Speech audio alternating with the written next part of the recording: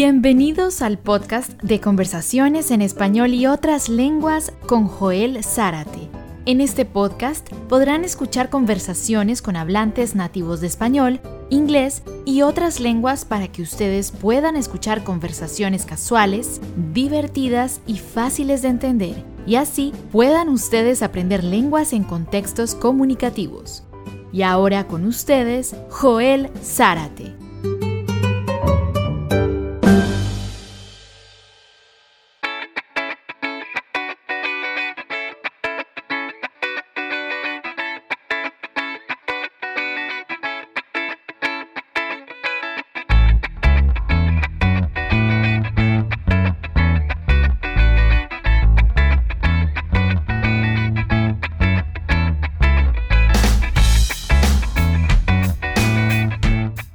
Hola a todos, ¿qué tal? ¿Cómo están?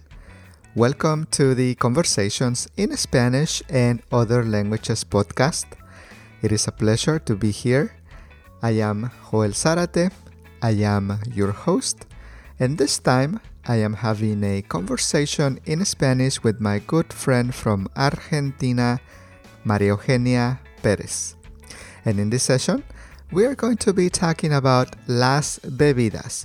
And I am going to leave the links to the supporting materials on the show notes. These supporting materials can help you to understand the conversation better and to get the most out of the conversation.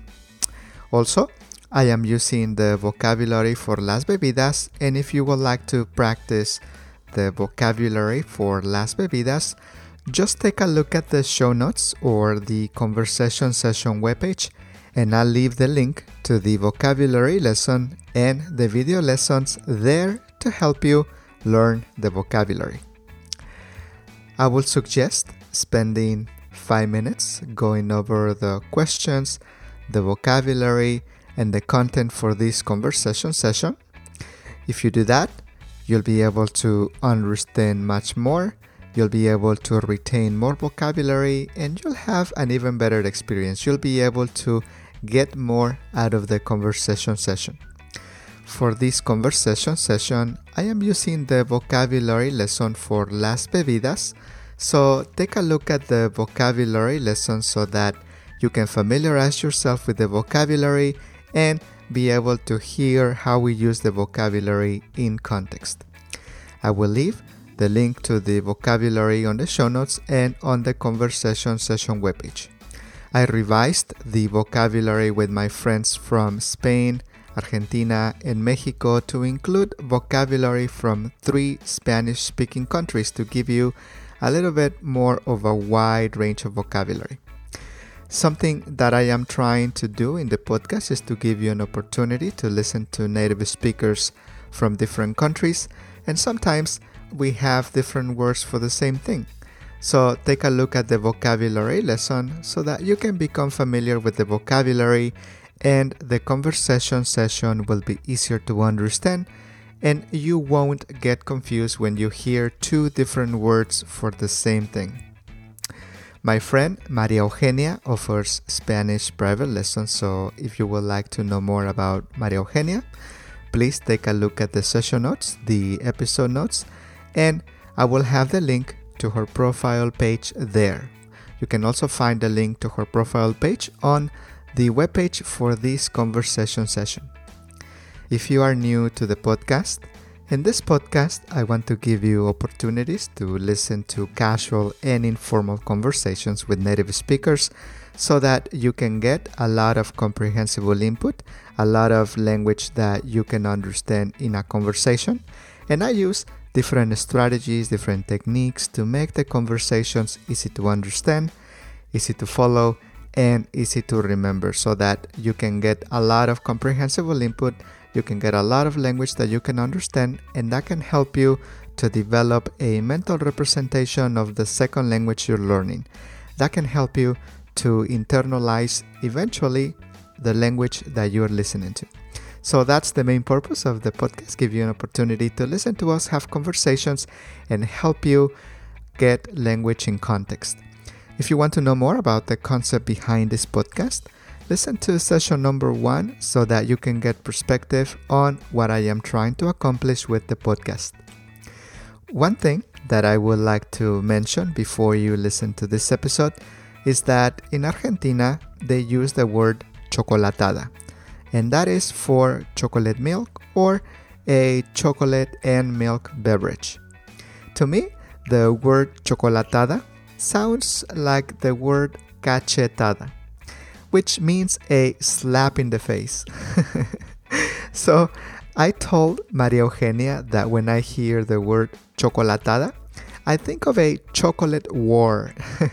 I imagine someone in a group of people getting up and saying chocolatada, and then everyone just start throwing chocolate at each other. So I wanted to explain that joke so that you can understand why we are laughing so hard once you get to that point of our conversation. Alright, so here it is, my conversation with my good friend from Argentina, María Eugenia Pérez. Hola María Eugenia, ¿cómo estás? Qué gusto verte, qué gusto saludarte. Hace mucho tiempo que no te veo y gracias por aceptar mi invitación para estar aquí en nuestro podcast de conversaciones en español y otras lenguas, Conversations in Spanish and Other Languages Podcast. Bienvenida y qué gusto verte, María Eugenia. Hola Joel, gracias por esta invitación y también estoy contenta de volver a verte tanto tiempo y bueno, espero divertirme hoy con nuestra conversación como siempre. Gracias. Estoy seguro. Estoy seguro que vamos a divertirnos. Tú sabes que tienes una risa contagiosa y nos llenas de... A mí siempre me contagias con tu buen sentido del humor y tu risa también. Y bueno, para comenzar, tengo 2 ejercicios para ti. Esta es una conversación para estudiantes de nivel intermedio y pueden aprender vocabulario y pueden escuchar el vocabulario en contexto y después pueden escucharnos en una conversación. Entonces, tengo el primer ejercicio en donde voy a darte 4 palabras del vocabulario y tú me dices qué palabra no pertenece al grupo, no corresponde al grupo. ¿Estás lista? Excelente, súper lista. Excelente, muy bien. Entonces, el primer grupo es el agua filtrada, el vino,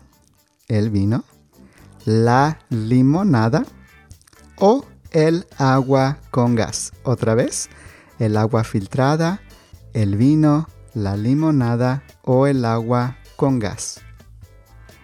Muy bien, ahí la que queda descartada, en mi criterio, es el vino, porque es la única bebida que tiene alcohol.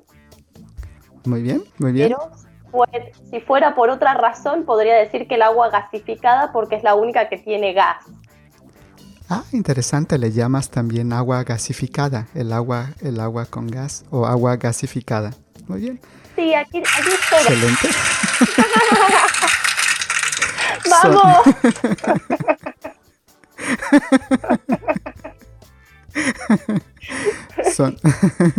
Son tus aplausos. Gracias, María Eugenia. Gracias, sí.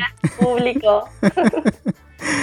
Sí, el vino no corresponde al grupo porque es la única bebida alcohólica y es la que menos puede tener relación con las otras palabras. Muy bien. La número 2, siguiente. ¿Cuál no corresponde al grupo? La malteada o licuado, la leche, el té o el chocolate caliente. La malteada o licuado, la leche, el té o el chocolate caliente. ¿Cuál piensas que no corresponde a este grupo, María Eugenia? Bien, en este caso el té. El Muy té bien. porque es la única infusión que no tiene leche. el chocolate caliente tiene leche y todo lo demás también tiene leche. Muy bien, muy bien, muy bien. Es interesante, en Argentina también puedes imaginar tomar té con un poco de leche, ¿o es muy raro, es extraño? No, es la verdad que voy a decir algo, voy a contar algo de los argentinos. Dime, Las personas que toman en Argentina té con leche no deben ser considerados argentinos. Sí, es qué como, curioso. no debes pertenecer a esta familia. No está Muy bueno, no está bien. Perdona a los que lo hacen. Solamente café con leche. Café con leche está permitido, ¿verdad? Sí, eso dentro de los parámetros normales, sí. Muy bien, muy bien, muy bien. Imagino que té con leche es como decir agregar un poco de vino a una limonada. No va, no es posible. Claro, exacto. No es tan extraño, pero sí, no es algo tan común, la verdad. Muy bien, muy bien. Número 3. La limonada, el jugo de manzana, el refresco o el agua con gas. ¿Cuál piensas que no pertenece a este grupo?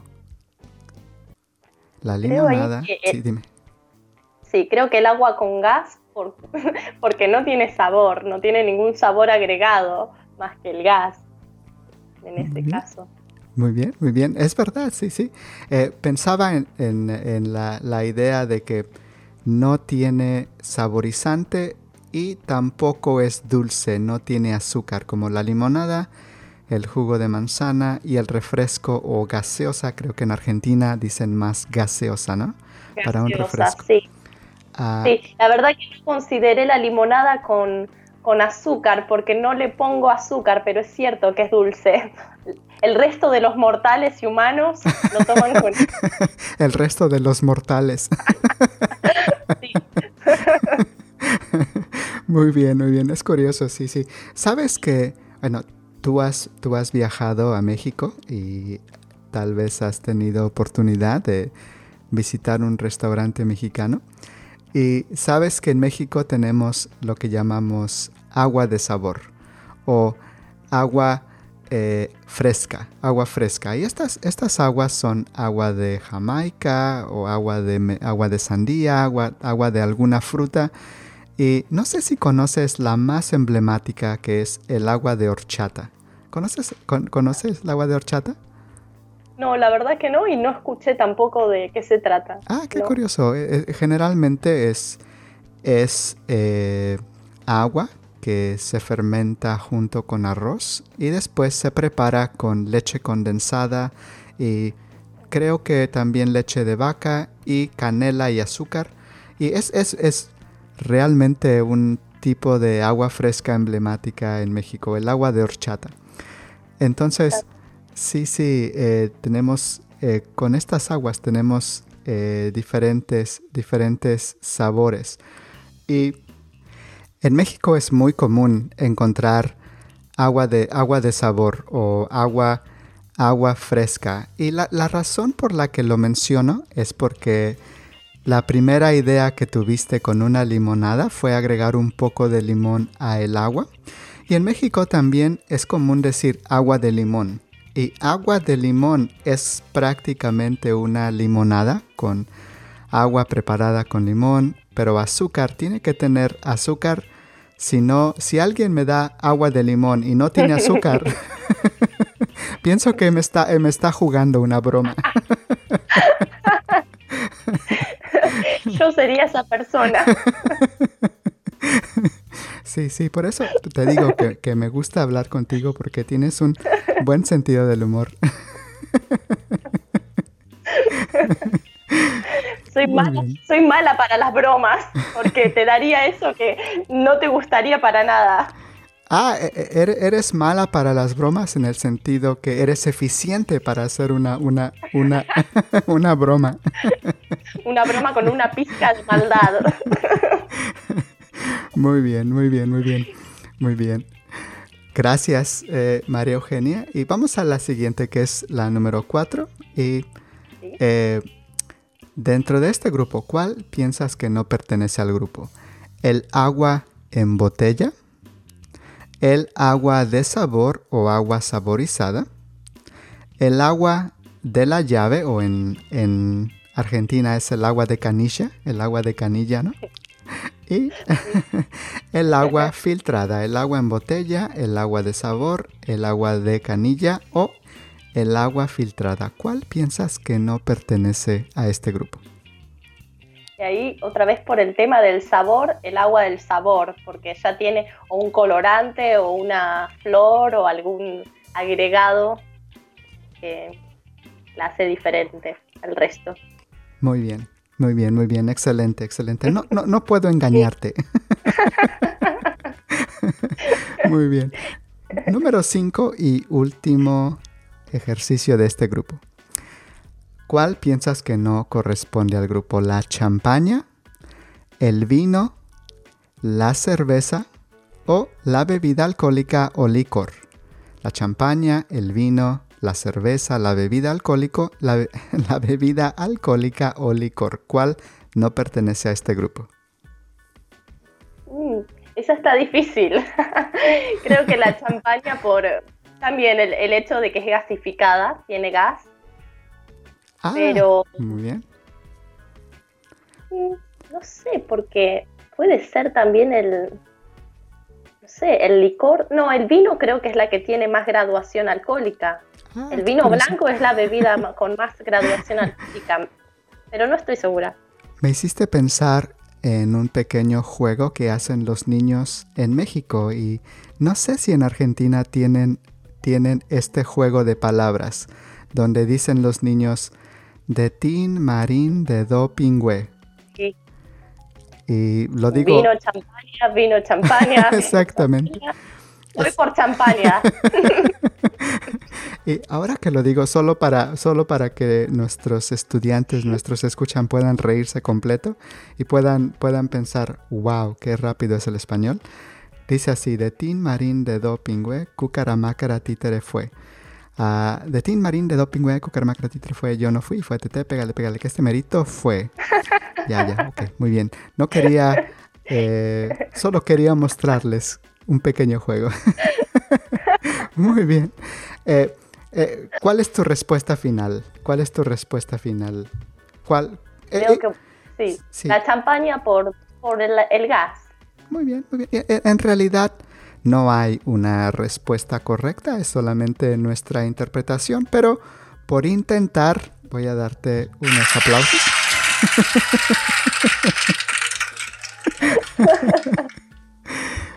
Muy bien. Es interesante porque la champaña, el vino y la cerveza, bueno, la champaña, el vino y la bebida alcohólica me parecen bebidas con un contenido más alto en alcohol que la cerveza. Creo que el contenido alcohólico de una cerveza es generalmente más bajo que la champaña o el vino. Puedo estar equivocado, pero si me equivoco, entonces... me equivoqué, perdón.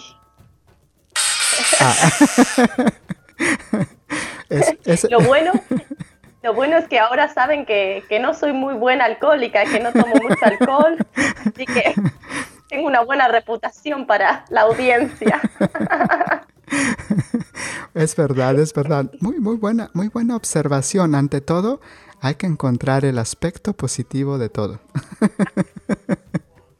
Muy bien. Muy bien, muchas gracias, María Eugenia, muchas gracias. Vamos al siguiente ejercicio y en el siguiente ejercicio te voy a hacer 5 preguntas y tú me dices si es falso o verdadero. Por cierto, ¿a ti qué te suena más común? ¿Falso o verdadero o falso? ¿Qué te suena más común a ti? ¿Falso o verdadero o falso? Verdadero o falso. Ah, ¿de verdad? Sí, como la palabra más larga primero, verdadero o falso. Qué curioso, para mí, a mí me suena más común escuchar falso o verdadero. En inglés se dice solamente true or false. Si dices al revés, false or true, suena muy extraño en inglés. Sí. Sí. También hablé con Katy y me dijo que en francés también comienzan con verdadero. Y en portugués también comienzan en verdadero. Así que... Ganamos. Sí, ganan. Y ahora yo necesito adaptarme a verdadero o falso. Por mayoría. Por mayoría, sí. Cuando la mayoría tiene razón, entonces debemos cambiar. Muy bien. Entonces, falso, ¿verdadero o falso? ¿Verdadero o falso? Okay. Es más común beber jugo de tomate que jugo de naranja. Es más común beber jugo de tomate que jugo de naranja. ¿Verdadero o falso, María Eugenia? Falso. Muy bien. ¿Piensas que...? Sí, dime. Totalmente falso porque no he visto a nadie tomar jugo de tomate mientras está comiendo o en el desayuno. Es común tomar jugo de naranja o en España zumo de naranja, pero... Muy bien, sí, no gracias. Es verdad, sí. En España es el zumo y si queremos pronunciar con acento español el zumo de naranja. Pero para ti, ¿se te hace extraño como argentina imaginar a la gente tomar jugo de tomate? La verdad que sí, no me parece. Ahora hay muchas recetas con nuevos jugos saludables, verdes, naranjas, de muchos colores, entonces podría pensar que es alguna tendencia saludable de estas nuevas recetas, pero no es algo común por ahora en el 2019 tomar jugo de tomate. Muy bien. Qué interesante. Es verdad, en México no me parece común tomar jugo de tomate, pero en Estados Unidos he visto a más personas tomar jugo de tomate en el desayuno. Toman un vaso de jugo de tomate y después tal vez el desayuno, unos huevos o un jugo de naranja, pero sí, algunas personas sí toman un jugo de tomate. Muy bien. Número 2. En general, consumimos, bebemos, tomamos más leche de vaca que leche de almendras. ¿Verdadero o falso? Verdadero, sí. Está más comercializada y la leche de vaca es más fácil de conseguir en un supermercado, en cualquier tienda o negocio, que la leche de almendras que tiene otro proceso, o tal vez en Argentina, por ejemplo, están en algunos negocios o tiendas exclusivas de alimentos para veganos o bio. Ah, interesante. En Argentina usan el término bio para... bueno, en California, en México, es más común usar el término orgánico para la comida orgánica. En Argentina, ¿has escuchado bio o biológico? Sí, los dos, igual de las dos formas se escucha, es común de las dos, ¿sí? Pero depende del negocio, siempre quieren como hacer algún negocio más auténtico que otro, por eso varían los nombres. Muy bien. ¿Qué tal? ¿Has escuchado? Sabes que en España también usan la palabra ecológico. ¿Has escuchado en Argentina también ecológico? No para los negocios de comida, no. Para eso no. Ah, por ejemplo, si compras verduras o frutas ecológicas o verduras ecológicas, ¿te suena o no te suena? No, nunca escuché. Solamente orgánico. Sí, orgánica, pero claro, no ecológica. Interesante. En Argentina, ¿la leche de almendras es más cara que la leche de vaca? Sí, es más cara. Por eso está en lugares un poquito más exclusivos. Y también esas casas tienen otro nombre, ahora que lo recuerdo, y se llaman dietéticas. ¿Sí? En las dietéticas son estos negocios bio o orgánicos que se encuentra la leche de almendras, leche de soja o otras leches. Es verdad, en Argentina dicen leche de soja, no leche de soya, la leche de soya. Sí. Muy bien, muy bien. Muy bien, número 3, María Eugenia, número 3. En general, pensamos que el té es medicinal, es bueno para la salud. ¿Verdadero o falso? Verdadero. Sí, lo pensamos. No sé si está comprobado, si es cierto. Yo soy de las que toman té cuando me siento mal. Entonces, si creemos que es medicinal, porque le podemos agregar también miel, jengibre y lo que verdaderamente nos hace bien. O, no sé, tal vez el té orgánico puede ser que sí tiene muchas propiedades. Qué curioso. Tal vez es psicológico. Sí. María Eugenia, cuando tú te enfermabas de niña, cuando eras niña, tu mamá tal vez te daba un té de limón con miel y más bien mucho limón y mucha miel para recuperarte a lo mejor de la garganta. ¿Te daba una receta así? Sí. Lo que es contradictorio es que cuando me enfermaba, tenía anginas generalmente y necesitas todo lo contrario, algo frío, no una infusión caliente. Pero sí, tomaba mucho té. Muy bien, muy bien. Usaste una buena palabra, las anginas, que otra palabra más médica, por decirlo así, es las amígdalas. Son las... ¿Cómo podemos describir las anginas? ¿Qué son las anginas? Las anginas son las amígdalas inflamadas o infectadas. Muy bien. Las amígdalas es la parte de la garganta, que son estos como ganglios inflamados y a veces pueden estar infectados, lo cual es peor y genera dolor para tragar. Muy bien, muy bien. Es una buena explicación para nuestros estudiantes que se preguntan ¿qué son las anginas? Suena Sí, como Georgina. Que tuve. Georgina. Las anginas son argentinas.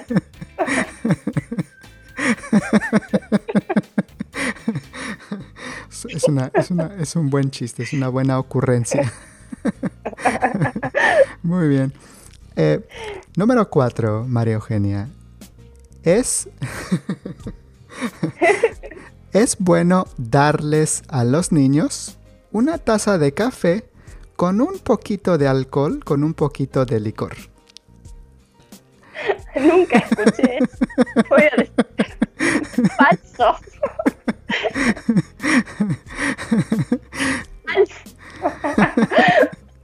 Pero sí escuché, es como una costumbre vieja en los chupetes, que son estos como juguetes pequeños que tienen algo para que los bebés puedan morder y generalmente cuando son bebés y están creciendo los dientes, chupan el chupete y a veces cuando lloran mucho, tienen dolor, mojan estos chupetes en alcohol, pero no café y algo así, me parece un poco fuerte.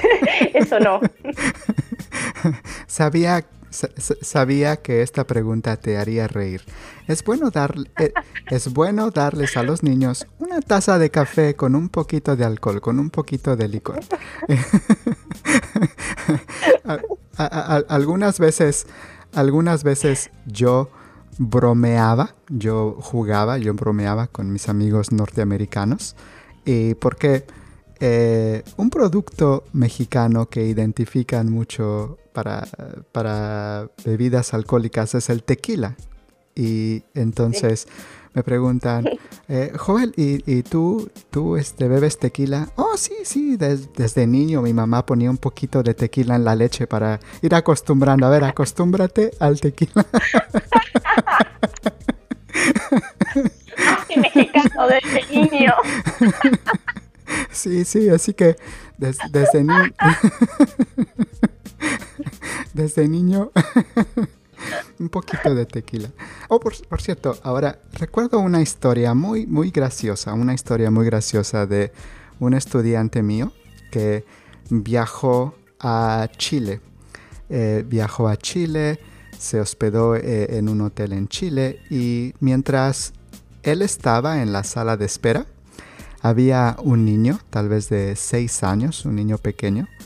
Y mi estudiante es un hombre muy alto, es un hombre de 2 metros de altura, de 6 pies con 7 pulgadas. Es un hombre muy alto.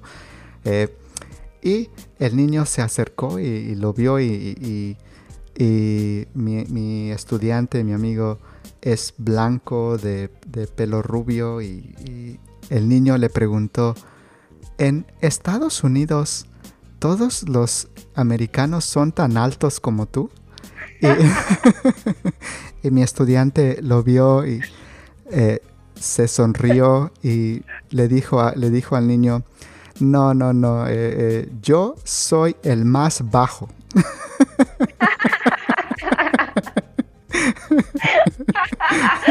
Genial. Entonces... Muy buena respuesta. Muy bien. Última pregunta de este grupo. De verdadero o falso. Necesito reacostumbrarme, volverme a acostumbrar. ¿Verdadero o falso? La cerveza o el vino son bebidas que debemos beber en el desayuno. La cerveza o el vino son bebidas que debemos beber en el desayuno. Falso. Muy bien. Si empezaríamos así el día con el desayuno, con cerveza, no llegaríamos a la tarde, estaríamos muy borrachos, muy temprano. Ah, qué curioso. Pensé que dirías que si comenzamos el día con una cerveza o una copa de vino, vamos a iniciar el día muy animados. Muy bien. Tal vez necesitaríamos ese cambio en el mundo. Puede ser. Muy bien. Ahora, María Eugenia, tengo preguntas para ti y con las preguntas puedes decirme todo lo que se te venga a la mente, todo lo que se te ocurra en relación a tu respuesta o lo que tú quieras agregar con relación a la pregunta. Y bueno, mi primera pregunta es si te gusta beber agua sola. ¿Te gusta beber agua sola o bebes agua simple por la mañana? Sí, me gusta beber agua sola y como tengo el hábito de tomar mucha agua, por lo menos 2 litros, cada vez que estoy trabajando en la computadora estoy constantemente tomando agua, aunque no tenga sed, para poder hidratarme, porque en otro momento del día tal vez no lo hago. Así que tengo ese hábito de tomar agua sola. También cuando ceno, con la comida, sí. Muy bien, es muy común tomar agua. Me gusta. ¿Dices más comúnmente agua sola o agua simple?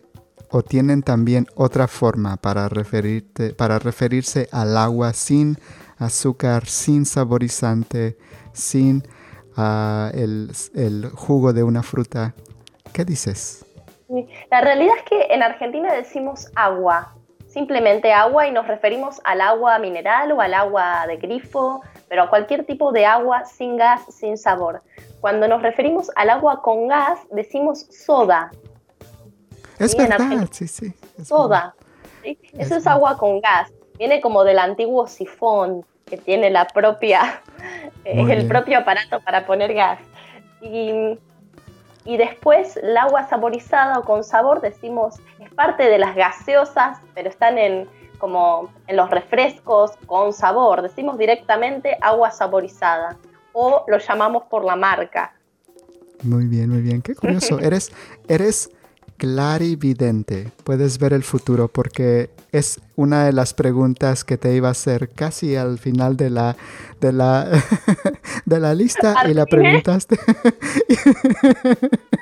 No, lo que pasa es que tú vives en el futuro, vives 4 horas. Arruino las sorpresas.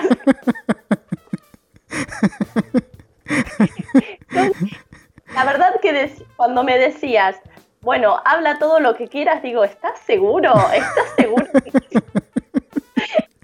Temía Puedes, sí. Claro. Tienes habilidad de clarividente. Muy bien. Bueno, ¿qué tal leche? ¿Bebes leche de vaca o leche de almendras o leche de soja o soya? ¿O bebes o no bebes leche? Sí, bebo leche común, leche de vaca, pero con el café. Solo tomo café con leche. Ya ahora, cuando era pequeña, sí tomaba leche con chocolate o en los licuados, leche con banana, eso sí tomo, pero no leche sola, no tengo la costumbre. Y sí me gustaría implementar, tomar un poco más de leche de coco o leche de almendras en vez de leche de vaca, pero creo que es un poco de falta de arte culinaria y de ponerle un poco más de ganas a la cocina, porque hay que hacerlo. Es más fácil comprar la leche de vaca. En Argentina, además de la leche de vaca, ¿qué otro tipo de leche puedes encontrar? Dijimos que puedes encontrar leche de almendras, pero hay leche de soja, hay leche de arroz, leche de coco. ¿Qué tipo de leche has visto en Argentina? Sí, las que nombraste, leche de soja, de vaca, bueno, de almendras, de coco, de arroz no es tan común, pero podría mentir si digo que no está. Tal vez hay y no es tan común, ¿sí? Muy bien. No sé. Y después no hay otra leche más. Bueno, después leche condensada, pero eso no se considera parte de las leches. Sí. O leche condensada azucarada que sería... Peor. Sí. Y dime, María Eugenia, ¿te gusta beber leche en el desayuno o prefieres beber leche por la noche para la cena o para la merienda? ¿Usan la palabra merienda? Sí, la merienda acá en Argentina es sagrada. Sí, es un ritual muy importante en Argentina, la merienda. Sí. ¿Cuál es, en tu percepción, cuál es la diferencia entre la merienda y la cena? Son dos comidas muy diferentes, ¿sí? La merienda es como un desayuno, pero por la tarde, y el horario promedio es entre las 3 de la tarde y las 6 o las 7. Y aquí en Argentina cenamos muy tarde, a las 9 de la noche o a las 10 en algunos casos. Así que la cena es una comida, pueden ser carne, verduras, pero es un plato más salado, y la merienda es algo dulce. Y la cena, ¿piensas en la cena como una comida abundante o como una comida ligera? Y la verdad, en mi caso es una comida ligera por la digestión y porque tengo hábitos un poquito más saludables o trato. Pero es muy común que en Argentina se cena fuerte, ¿sí? Porque la gente va a comer en un restaurante o comen en su casa, pero se hace un plato a veces un poco más abundante, ¿sí? Más que al mediodía. Eso ya depende de los hábitos, pero en Argentina generalmente la cena es poderosa. Muy bien. Sí. Imagino que debe ser abundante, una buena cena, no solamente un pancito o una factura que es... Eso no es comida, eso es un chiste. Muy bien. ¿Sabes? Me hizo recordar algo muy chistoso. En Estados Unidos, la palabra para la cena es dinner. Vamos a comer la cena, we have dinner. Pero la cena es generalmente la comida más generosa, la comida más grande de todo el día. Y para mí, como mexicano, cuando escuchaba la cena, imagino una comida más ligera. Tal vez la comida a las 7 de la noche, una comida ligera. No tenemos una palabra específica para la comida más fuerte. En México, la hora de la comida era a las 3 o las 4 y entonces comemos una sopa, tal vez el plato principal, una sopa de frijoles y un pedazo de pan, por ejemplo, una comida más grande. Entonces, hace mucho tiempo, hace 15 años, cuando yo aprendía inglés y yo tenía una novia norteamericana y ella me decía, let's have dinner later. Y yo pensaba, vamos a cenar después, pero tengo hambre, necesito comer más comida. y ella estaba confundida. Yeah, we're gonna have dinner. We're gonna have dinner. But I'm hungry. Pero tengo hambre. Los choques culturales. Sí, fue muy chistoso porque sí, en México cuando pienso en la cena, pienso en una comida ligera y cuando pienso en la merienda, pienso en lo que llamamos en inglés a midnight snack, que es una comida ligerita, algo solamente para matar el hambre antes de irte a dormir. Pero no asocio la cena como una comida muy grande. pero en Argentina piensas que sí, es más, el concepto de una cena es de una comida un poco más abundante. Sí, de hecho, tal vez esto tiene que ver con las costumbres y también depende la zona geográfica. En Buenos Aires, por ejemplo, el almuerzo es un poco más liviano porque generalmente después de comer tenemos sueño.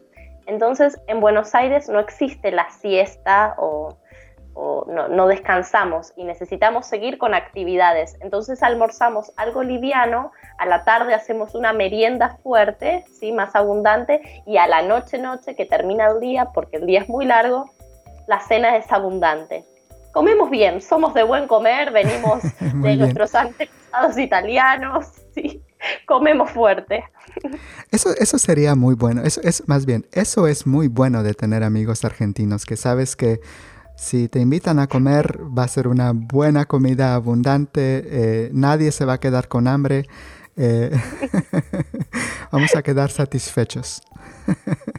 Sí, por eso todos los rituales argentinos siempre está involucrada la carne, la comida, sí, todas las mesas grandes, todo grande. Sí, muy bien, muy bien. Es curioso, en la conversación que tuve con Cintia de los mercados, me dijo que algo que puedes encontrar en los mercados o las ferias es el choripán, que es chorizo con pan, ¿no?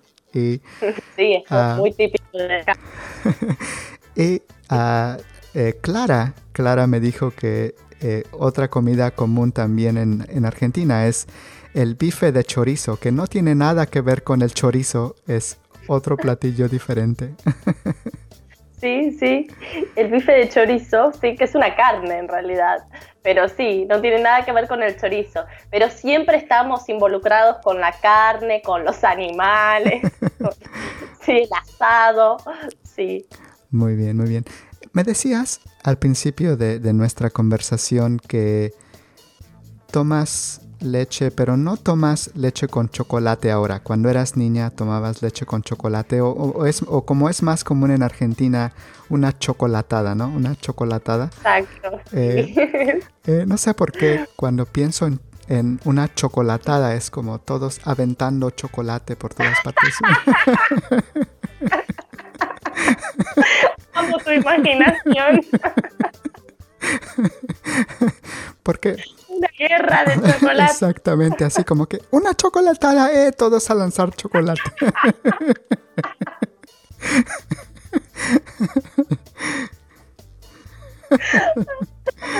Muy bien. A mí me recuerda a una película que miraba mucho cuando era niña y me encantaba, creo que si la veo ahora también me encanta, se llama Matilda. Y había una escena donde venía la torta de chocolate gigante y todos gritaban Bruce, Bruce, Bruce. Tenía que comer una torta de chocolate y decimos una chocolatada grande. Sí, es la misma, es la película Matilda con Danny DeVito, ¿no? Danny DeVito. Sí. No recuerdo, había algunos actores famosos en esta película, pero es también una película emblemática en Estados Unidos, Matilda. Muy bien, pero hoy en día no tomas chocolatadas, no preparas una chocolatada o un licuado o una malteada para beber en casa, ¿o sí? Sí, a veces un licuado, sí, en verano sobre todo, sí, licuados me gusta. Hago más jugos, eh, trato de tomar menos leche y hacer más jugos con frutas, pero tomo más café. Ahora tomo más café, la verdad me encanta el café y a veces, de vez en cuando, soy un poco más porteña y tomo mate. Muy bien, muy bien, muy bien. Y ah, mencionamos el mate anteriormente con Clara y con Cintia, pero el mate es una bebida emblemática de Argentina, ¿no? Podríamos compararlo con un té, ¿no? Pero el mate es más concentrado. ¿Cómo podrías describir qué es el mate para alguien que es extranjero y escucha mate? ¿A quién maté? No es la bebida. ¿Qué es el mate? El mate en realidad es el envase donde ponemos una yerba que no es para fumar, sino es para filtrar con agua. Filtramos con agua y tiene un sabor un poco amargo, por eso hay que ponerle azúcar. La verdad que sí, es una infusión caliente y puede ser similar a un té de hierbas, pero yo digo que tiene un sabor diferente. Muy bien, gracias por explicarlo, María Eugenia. Siempre es interesante cuando pueden escuchar de 2 o 3 personas diferentes una explicación sobre el mismo producto, la misma idea, sobre el mismo concepto. Muy bien, muy bien. ¿Alguna vez has probado, has bebido un chocolate caliente francés? Ay, creo que es lo único que me faltó, pero creo que no he probado. Muy bien, bien. Es muy delicioso. Bueno, ¿Te gusta fuerte? sí, obviamente si vas a Francia puedes probar el auténtico chocolate caliente francés, y tuve la oportunidad de visitar 2 restaurantes de... no estoy seguro cuál sería la palabra en Argentina, porque en México podríamos decir una pastelería o una cafetería, que también es más un lugar para tomar un café y un chocolate con un pan dulce. Y en Argentina son las facturas, ¿no? Las facturas son todo el grupo de pan que puedes comer. En Argentina hay un lugar en donde puedes ir a tomarte un chocolate y comerte una factura, o son solamente las cafeterías, los cafés. Sí, en realidad ahora hay muchos cafés franceses donde ofrecen estos pan de chocolate, el croissant con chocolate, pero no es solo eso, siempre hay otra variedad, sí, en lo que es gourmet o otras cosas francesas, pero sí puedes tomar un café o otra cosa. No hay un lugar donde simplemente tomes eso. Muy bien. Y me decías hace un minuto, que bebes café, te gusta beber café, y ¿bebes café todos los días? ¿Bebes café por la mañana en el desayuno? Sí, la verdad que mi desayuno es, primero tomo un vaso de agua con limón. Muy bien. Eso es lo primero que ingiero a la mañana. Luego tomo un café con leche, siempre con leche, no me gusta el café puro. Café con leche, y como unas tostadas de arroz o a veces unos huevos, que no es común en Argentina, o sí, depende. Pero bueno, varío mi desayuno. Pero la infusión siempre es café con leche.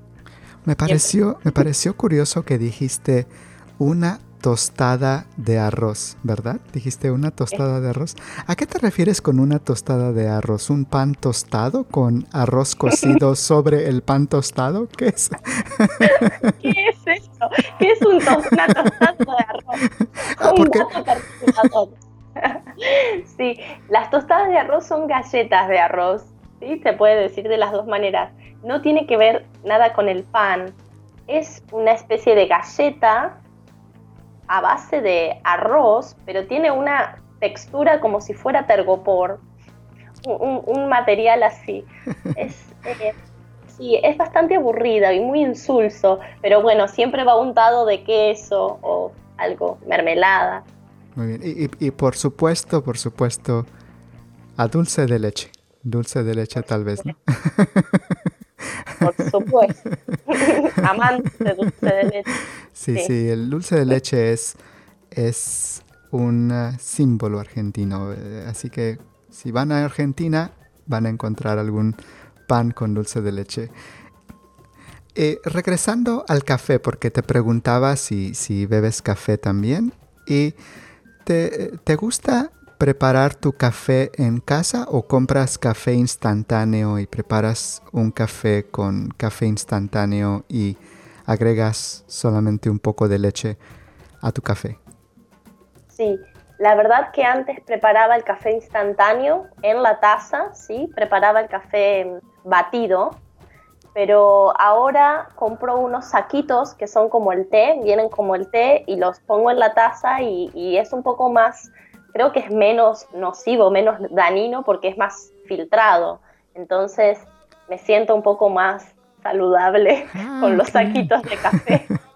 Qué bien, qué curioso. Entonces, en Argentina puedes comprar estas bolsitas o saquitos como los tés cuando compras la bolsita del té y entonces solamente los pones en el agua y ellos sueltan el sabor del café al agua. Exacto, es como la misma preparación que el té. Hierves el agua, pones el agua y está el café filtrado. En vez de hacer un café de filtro, que se puede usar la cafetera, pero nunca uno calcula bien la cantidad y queda el café y luego el café de 2 días no tiene el mismo sabor que el café recién hecho. Muy bien. ¿Y tú agregas azúcar a tu café?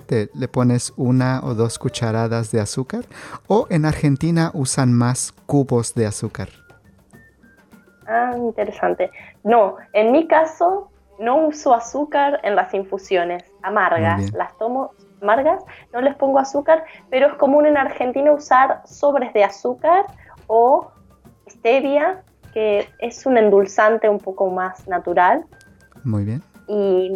Y azúcar en paquetes que se compran, pero no es tan común. Los cubitos son muy sofisticados. Tal vez en algún restaurante o en algún café puede haber como una adicional decorativo, pero no es algo muy común de ver. Es un poquito hasta más caro. Muy bien, muy No bien. tiene.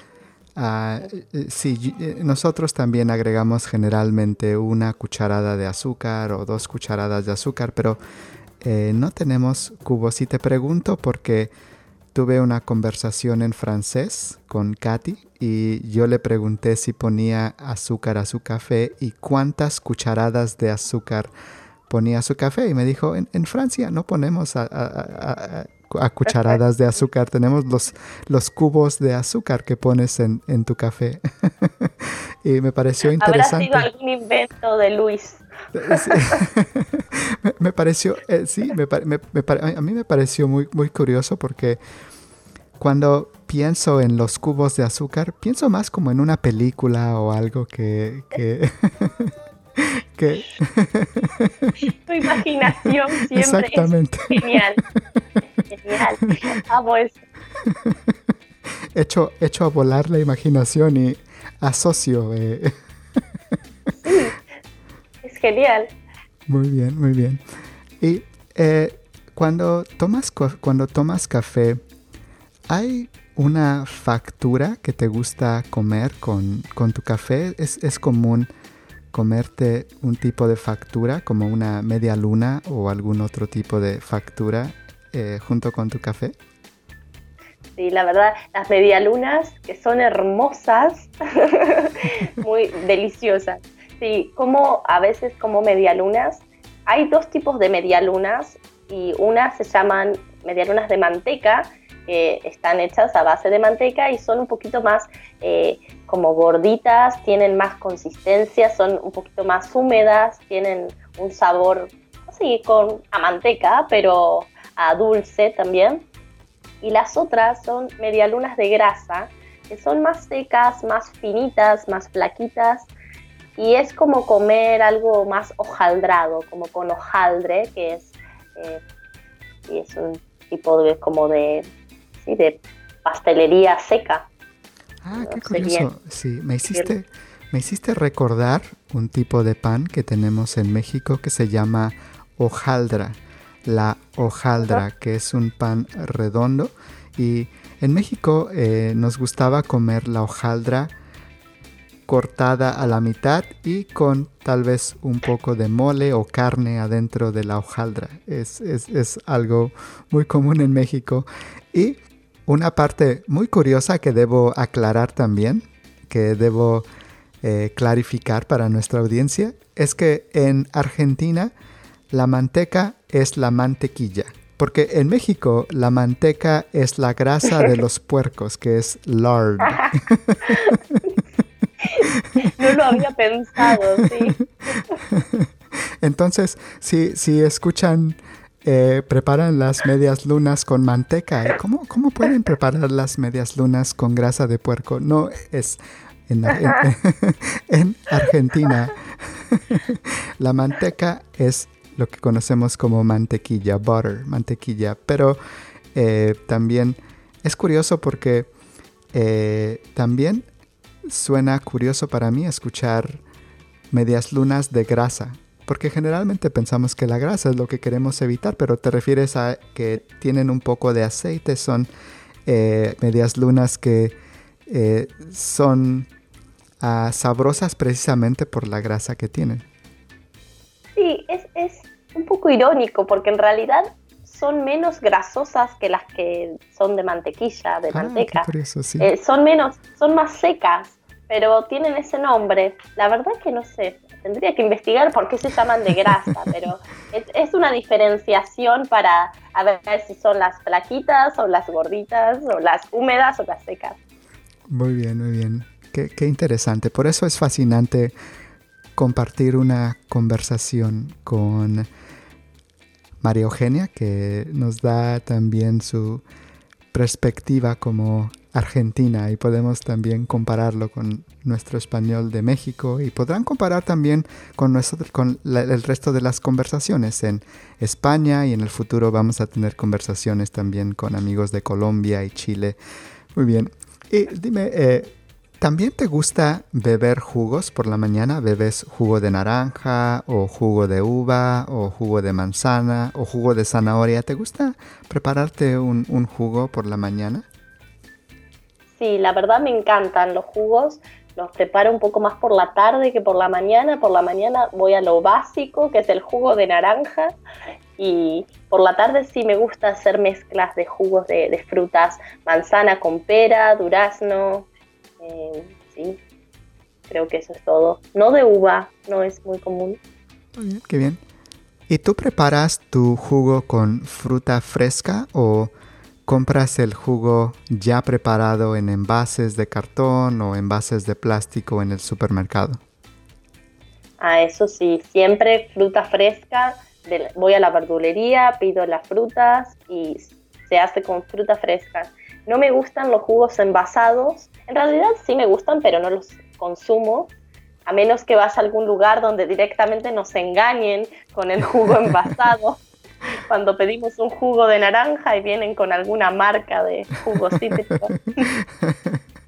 Muy bien, muy bien. Sí, es verdad. Vas a una tienda de jugos y puedes pedir un jugo y sí, te lo preparo en un minuto y sacan el cartón del refrigerador, te sirven el jugo Sí. y no, quiero un jugo fresco. Recuerdo en México, me parece tengo un buen recuerdo de los jugos que los bebía en una bolsa. Iba a un mercado, que es como aquí decimos una feria, donde habían jugos y los vendían en bolsas con un sorbete, un popote o una pajita en Argentina. Bien, sí, podemos pasarnos el resto de la lección diciendo la palabra para straw. Así llegan a entender qué queremos decir. Pero eso, los jugos eran como 1 litro, 2 litros en bolsa y me parecía súper divertido. Es verdad, sí. Es verdad, en México, en muchos mercados, te pueden dar tu jugo o tu agua fresca, si pides un agua de limón o un agua de sandía o un agua de alguna fruta, en una bolsa con un popote, o ¿cómo se llama en Argentina? ¿Una pajita? Pajita. Una ¿sí? pajita. O sorbete también. Gracias, sí, una pajita o un sorbete. En Venezuela es un pitillo y es... Cada país. Entonces, sí, tienes razón. Se me había olvidado, no recordaba que también te los pueden dar en una bolsa. Y Sí. muy bien, tú entonces en tu casa tienes un extractor de jugos. Sí, tengo una máquina que se llama juguera y Muy bien. es donde pones la fruta directamente y bueno, hace el jugo, la procesa, rompe la fruta y larga el jugo, mientras que junta la pulpa y los restos en como una especie de residuo basural, pero es un aparato muy molesto, muy grande y que luego lleva mucho tiempo lavar. A veces prefiero usar la juguera para exprimir, un exprimidor más común y simple, que usar todo ese aparato que es demasiado para lavar. Qué curioso. Mencionaste que tiene una parte basural, ¿verdad? ¿Basural? Sí. ¿Cómo lo indicaste? ¿Cómo dijiste una parte basural? Para residuos Sí, o para... basural. ¿Sí? Muy bien, basura. muy bien. El residuo, la parte restante de la fruta, ¿la puedes llamar basura? En Argentina la puedes llamar la basura. Ah, sí, porque eso se tira, no se puede consumir porque tiene, en este caso, está junto a los, ¿cómo puedo decir estos? Como bastoncitos que tienen las manzanas o cáscaras con etiquetas o no sé. Qué curioso, muy bien. Es algo que no se puede comer, no es la pulpa, es un residuo. Sí, No, tampoco es basura, tal vez un animal sí lo come, pero no es algo que podemos, no es muy delicioso de comer. Muy bien, pero me encantó. Sí. Las semillas también. Sí. Y si se llama basural es porque podemos inferir que el resto es de basura. Y la razón por la que lo menciono es porque en inglés generalmente cuando ves en el diccionario la definición de basura encuentras garbage, basura, garbage o también trash, que es lo que encuentras. Pero en español podemos incluir el polvo, las hojas, las cosas que vemos en el piso como basura. Pero en inglés, basura se refiere a desechos. Entonces, yo tenía un estudiante, tengo otra historia para ti muy graciosa. Y mi estudiante contrató a 2 trabajadores quienes hablaban español y mi estudiante habló un poco en español con ellos y uno estaba arriba de su casa en el techo, limpiando el techo. Y el trabajador lo llamó y le dijo, señor, hay mucha basura en el techo. Y mi estudiante tradujo y pensó, there is a lot of garbage in my roof. How did I get garbage? How did I get garbage in my roof? Entonces Claro. subió al techo y observó que el trabajador quiso decir que había muchas hojas y polvo y eso era lo que él decía que era basura. Entonces yo bromeaba con mi estudiante y le dije, tal vez tus vecinos no te quieren y cuando pasan cerca de tu casa tienen su basura. Claro, es lo primero que se imaginó, lo primero que le vino a la mente a la dueña. Entonces, pero por eso sí. Aquí decimos basura como a todo lo que vamos a tirar a los restos. Sí, entonces, y sobre todo para el jugo, sería muy chistoso si lo traduzco y digo, let me take the garbage from the juice. Suena muy gracioso. Muy bien. Muy bien. Vamos a dejar las bebidas más normales, pero ahora vamos con las bebidas alcohólicas. ¿A ti te gusta beber de vez en cuando una cerveza? ¿Bebes cerveza algunas veces? Sí, la verdad que sí, me gusta la cerveza, me gusta mucho. No tomo siempre porque, bueno, aquí la cultura no es como en otros países donde se toma siempre de lunes a viernes. Es algo como ir a tomar una cerveza, es una salida para estar relajado. Hay como una cultura con tomar una pinta de cerveza. Pero sí me gusta y está muy de moda ahora poner negocios de cervecerías, donde solo venden cervezas artesanales. Ah, qué curioso. Dijiste una pinta de cerveza. Imagino que esa pint es una medida de la cerveza, que pueden ser tal vez... ¿Cuánto es a pint? ¿1 litro de cerveza tal vez? ¿2 litros? Medio litro. ¿Medio litro? Bueno, ya te quiero dar más cerveza. Y mucho. 2 litros de cerveza, por favor, mesa 5. Tranquilo, claro, como los antojitos mexicanos. Muy bien. Me voy a morir de la risa aquí contigo. Esta es la última lección porque me voy a morir de la risa.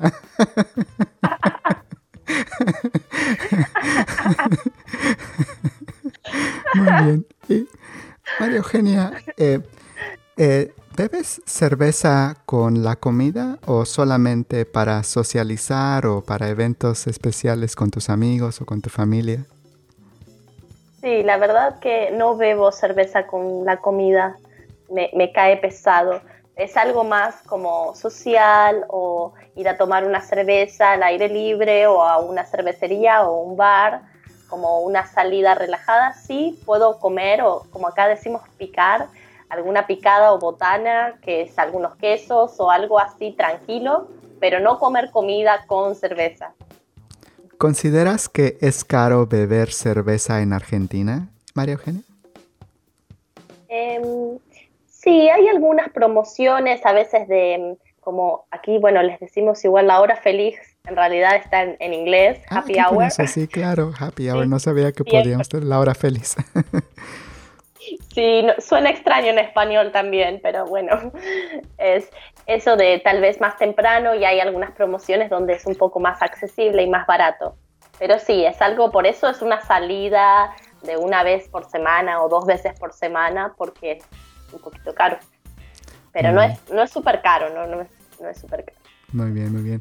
¿Y qué tal vino? ¿Bebes vino? Me gusta el vino dulce, me gusta el vino blanco, pero no bebo vino porque la verdad me da sueño. Tengo ganas de dormir cuando bebo vino. Ah, qué curioso, no lo sabía. Entonces Sí, te relajas mucho con el vino. Me relaja, sí, me da ganas de dormir. Me gusta el sabor, sí, para estar en una casa, sí, tranquila, pero no, prefiero tomar una cerveza. Muy bien, muy bien. Y de entre los vinos, ¿cuál te gusta más, el vino blanco o el vino tinto? Me gusta más el vino blanco y me gusta que sea dulce. Me Muy gusta bien. el vino blanco y dulce. Sí. ¿Sabes si en Argentina se produce vino? Sí, de hecho tenemos la provincia de Mendoza muy famosa por sus viñedos y sus vinos argentinos que son deliciosos y también se exportan y llegan a otros países. Ah, muy bien, muy bien. ¿Tu familia bebe vino cuando tienen alguna celebración? Sí, no es, claro, yo vivo en Buenos Aires, no es como en Mendoza que el vino es como agua, pero sí, sí se bebe vino en alguna cena, es común. El vino, sí, generalmente en cenas también informales. Para celebrar la Navidad o el Año Nuevo, ¿beben vino o beben champaña? Bebemos champaña para brindar, para hacer el brindis. Y también hay otras bebidas que sobre todo cuando eres más joven se toman se llama fresita. Fresita, que es como un vino espumante con sabor a fresa. No sé si es muy delicioso, la verdad, pero Muy bien. eso que se toma. Muy bien, muy bien. Tengo Típico de Navidad. ¿Para Navidad dijiste? Sí, es típico de Navidad eso. Muy bien, muy bien. Tengo 2 preguntas más y terminamos nuestra conversación de hoy. Y mis últimas 2 preguntas es, ¿cuáles son las 3 bebidas que tomas más frecuentemente, que más te gustan, María Eugenia?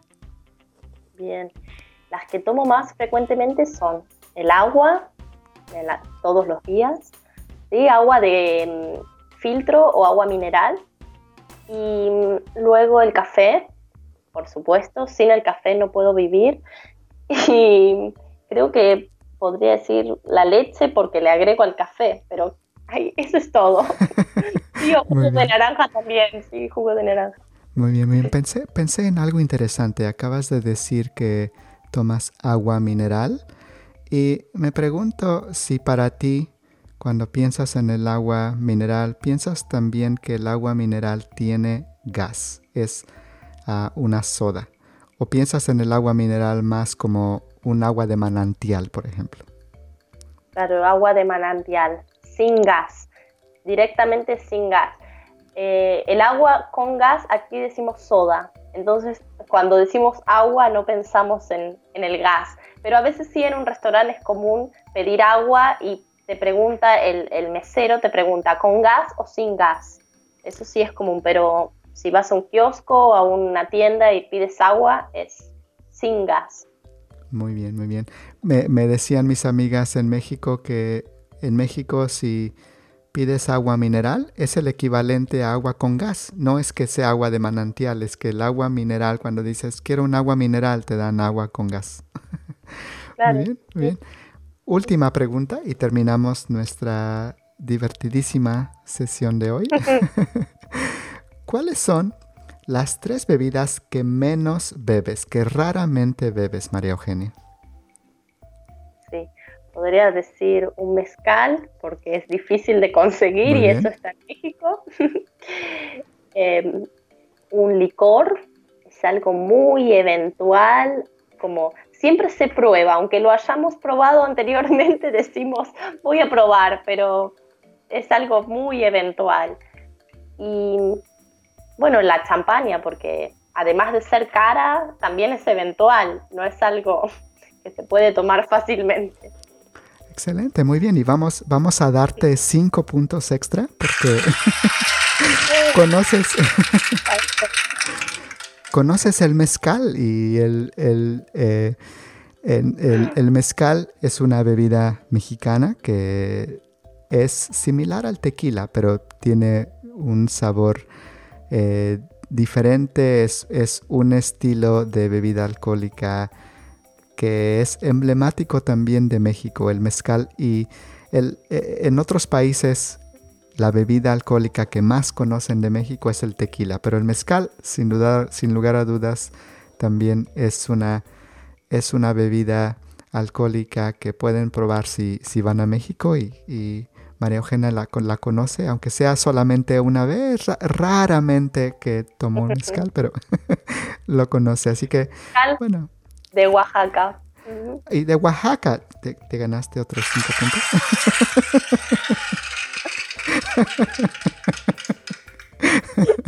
Muy bien, muy bien.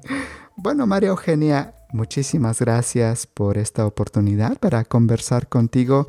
Ha sido, como siempre, una conversación súper divertida y siempre me haces reír a rienda suelta. Muy bien, entonces, sí, te doy las gracias y espero poder verte muy pronto en otro episodio y tendremos tal vez otra conversación. Así que muchísimas gracias y te mando un fuerte abrazo desde California. Muchas gracias a vos, Joel. Muy divertido, como siempre. Ahora tengo ganas de tomar una cerveza o un vino después de esta conversación. Pero bueno, muy divertido, como siempre. Muchas gracias. Vos me haces reír y me encanta tu imaginación disparadora de obras. Son obras. Excelente. Gracias. Muy bien, excelente. that was my conversation with my good friend Maria Eugenia. If you like Maria Eugenia and you would like to get in touch with her for private lessons, I'll leave the link to her profile page on the show notes and on the conversation session webpage. I hope that you enjoyed today's conversation session and that you were able to understand a lot from our conversation.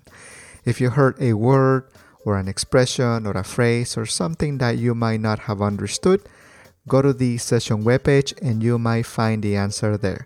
I use the conversation webpage to give you additional content to enhance your learning experience and to maximize the opportunity for you to learn as much as possible out of our conversation. If you have a couple of minutes, I suggest revisiting the session webpage to go over the content for this conversation. I promise you that if you do that, you'll be able to retain more vocabulary, more phrases, more expressions, and whatever you learn from this conversation, and hopefully you can find it there. And in the future, I am planning on going back to these web pages and add more from the conversation. So hopefully I can help you to get as much as possible out of the conversation session. Don't forget that I release new conversation sessions every Friday, so come back on Friday to see what's new. Before you leave, if you're listening to the podcast on an iPhone or an iPod or iPad with the podcast app, or if you're listening to the podcast on iTunes on your computer, please give me 5 stars on the ratings and review section of the podcast. That can help me to grow in this platform and be able to reach more people who love learning Spanish and other languages. Also, if you have another minute, I will appreciate if you can give me a written review. That can also tell other new listeners what they can learn from the podcast and how the podcast can benefit them to help them learn Spanish and other languages. All right. Thank you so much for listening to the podcast. Thank you so much for your time. And thank you for learning Spanish. And I hope that I am making your journey easier, pleasant, and fun. And for now, my friends, I'll just say hasta pronto. Adiós.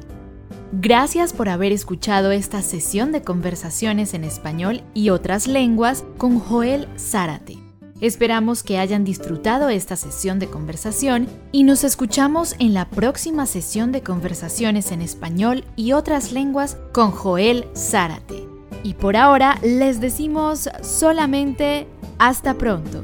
Adiós. All background music licensed by Storyblocks Audio.